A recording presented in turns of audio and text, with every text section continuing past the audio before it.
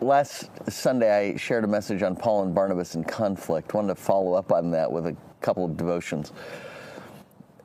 Acts 15, verse 36 says that after about a year passed, Paul said to Barnabas, let's go back and visit the brothers and sisters in every town where we preach the word of the Lord. See how they're doing. Paul and Barnabas had gone on a church planting mission and started some churches in Turkey, and what we would call modern-day Turkey, and now he's wanting to go back and visit the churches. But Barnabas wanted to take along John, who was called Mark. But Paul insisted they should not take along this man who had deserted them in Pamphylia and had not gone on with them to the work.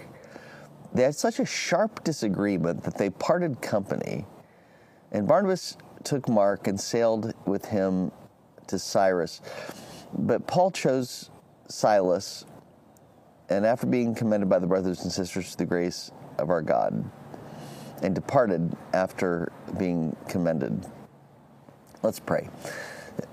Heavenly Father, we thank you for your word, and I pray that this would be a timely word for all who are listening today, whether it's a few hours after this is recorded or whether it's a few years. We thank you that you are that kind of sovereign God who knows what we need at just the right time. So I pray in that light that you would guide me to say what needs to be said as well. Through Christ I pray. Amen. So in the message last week, we talked about how Paul and Barnabas so sadly went separate ways, even though they had been such dear friends. And so some of the lessons that we learned from that, one was that we need to treat conflict carefully. Romans chapter 12, verse 18 says, if possible, as far as it depends on you, live at peace with everybody. And at this point, the Hippocratic Oath is a pretty good oath for all of us to say, hey, first, let's do no harm. When there's conflict, the first objective ought to be, let's treat this carefully so we don't make matters worse. Sometimes I wonder if modern television and television films have given us a false expectations of how reality actually works. You know, because the thing about a television show or a television movie is there's conflict, and then 30 minutes later or an hour and a half later, it's resolved. Now, there's always going to be conflict. I mean, part of the telling of the story, one of the things that they teach in basic writing class is there's got to be conflict. You got to let bad things happen to people that you like in your stories. But can you imagine, Seinfeld, where Jerry and Elaine and George always get along? They never conflict. Wouldn't be anything entertaining about that.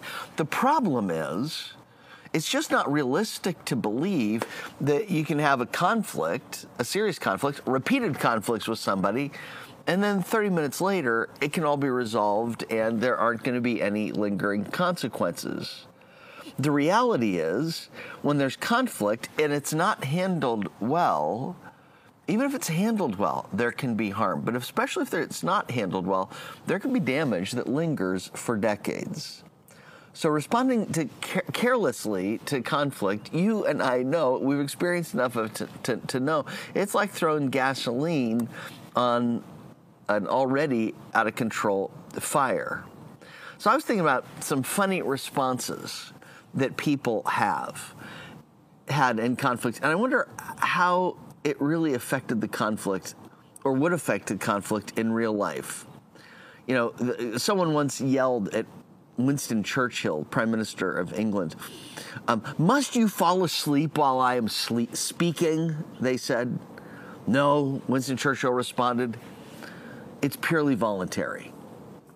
I wonder how it went after that with that relationship. There's a well-known ongoing conflict he had with Lady Astor. Lady Astor, of course, his classic story says, Sir Winston, you're drunk. They're at a party, and Sir Winston, you're drunk. He said, yes, I am, Lady Astor, but tomorrow I'll be sober and you'll still be ugly. Witty, mean, but it's no wonder the relationship never improved. Oscar Wilde was one time asked Sarah Bernhardt, do you mind if I smoke? Sir Bernhard responded, "I don't care if you burn." Pretty funny. Not sure how well it did to mend the relationship.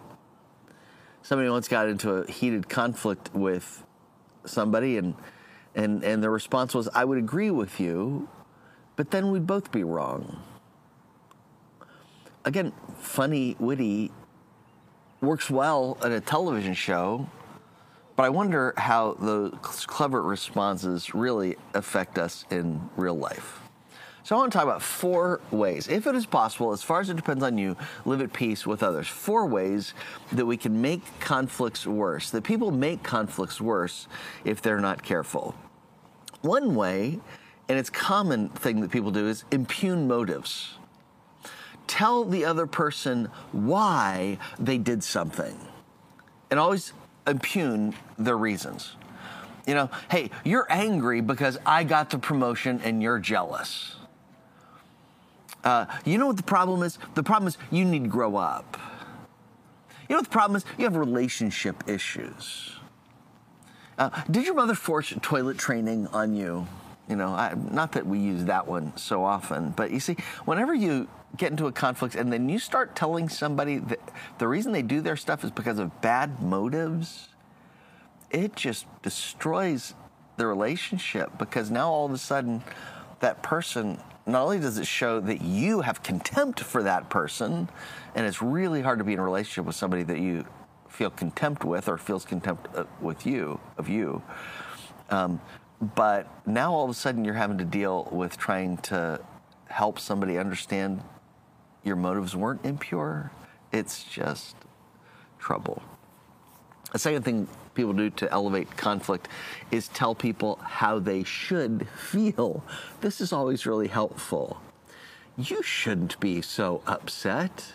You ever tell somebody that and have them say, "Oh man, you are so right, that's right." I mean, maybe if you're having a rational conversation, but most of the time it's like, "What do you mean? Don't tell me how I should feel." Or, "You're overreacting." Or, you know, "You're not being reasonable. Be reasonable. You just need to be reasonable." Oh, tell me how I should feel, and how I'm feeling right now is unacceptable to you. Another way to escalate the conflict unnecessarily is to raise your voice. Instead of listening to understand, focus on your next line of argument, and then make sure you raise the voice, and for good, if you want to really do it well, interrupt the other person before they're done talking. One of the things that I so respect in military people who have been prepared in the military, is they know the value of a calm voice and of slow responses in times of crisis. You know, they know if they go to their troops and start screaming orders and "Get out of here, we gotta get," that the troops are gonna react emotionally. But if they can go in calmly and say, "Everybody, grab your guns. This is where we're going. Follow me," there's a whole different sense of confidence in moving forward. Remember Apollo 13? There's this catastrophic explosion that Lovell sees out the window. Everything's going nuts, and things are kind of panicked inside the mission. But he calls Houston, and in that classic recorded piece, he says, "Houston, we have a problem." As though he's ordering tea at breakfast. "Houston, could I have some English, some Earl tea, please? Earl Grey tea." It's like, why? And I have to believe that's military training. It's amazing. You listen to voice recorders of airline pilots sometimes in the middle of, of troubles in the air, and they're just like, very matter of fact, right? Why? Because they know raising your voice just makes matters worse. But if you want to make matters worse, increase the volume, talk more quickly. The final way to make a conflict worse is to focus on the past. Don't focus on positive resolution. Don't focus on your responsibility. Don't focus on forgiveness. Focus on the past. Live in the past. Find that conversation. In that middle of that conversation, find ways to link it to the faults of the person they've done in the past. Well, you've done this so many times. You know, don't you remember that time? Yeah, I'll never forget that time that you know, play the victim card, blame the other person, get stuck in the past, and then all of a sudden, Satan has you. You can't focus on resolving the conflict right now because all of a sudden the conflict is about something that can't be changed in the past. Paul and Barnabas' story ends well.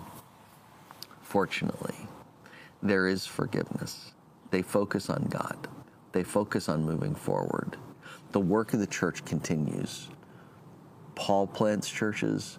Barnabas visits churches, works with the church, leads in the church. We find no signs of negative effects as a result of this conflict. And 10 years later, Paul writes in his final recorded words, "Bring to me John Mark. I want John Mark to be close to me. He's useful for ministry."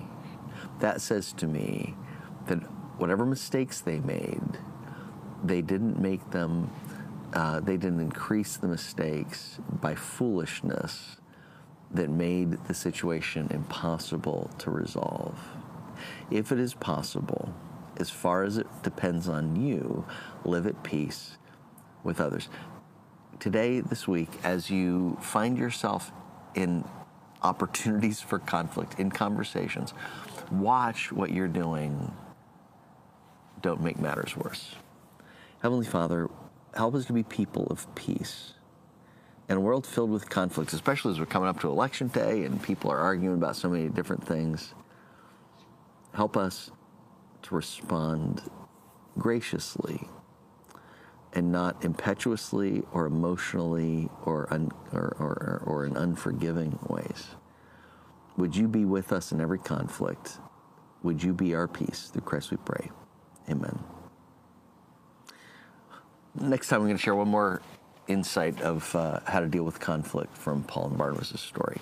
Hope you'll join us then.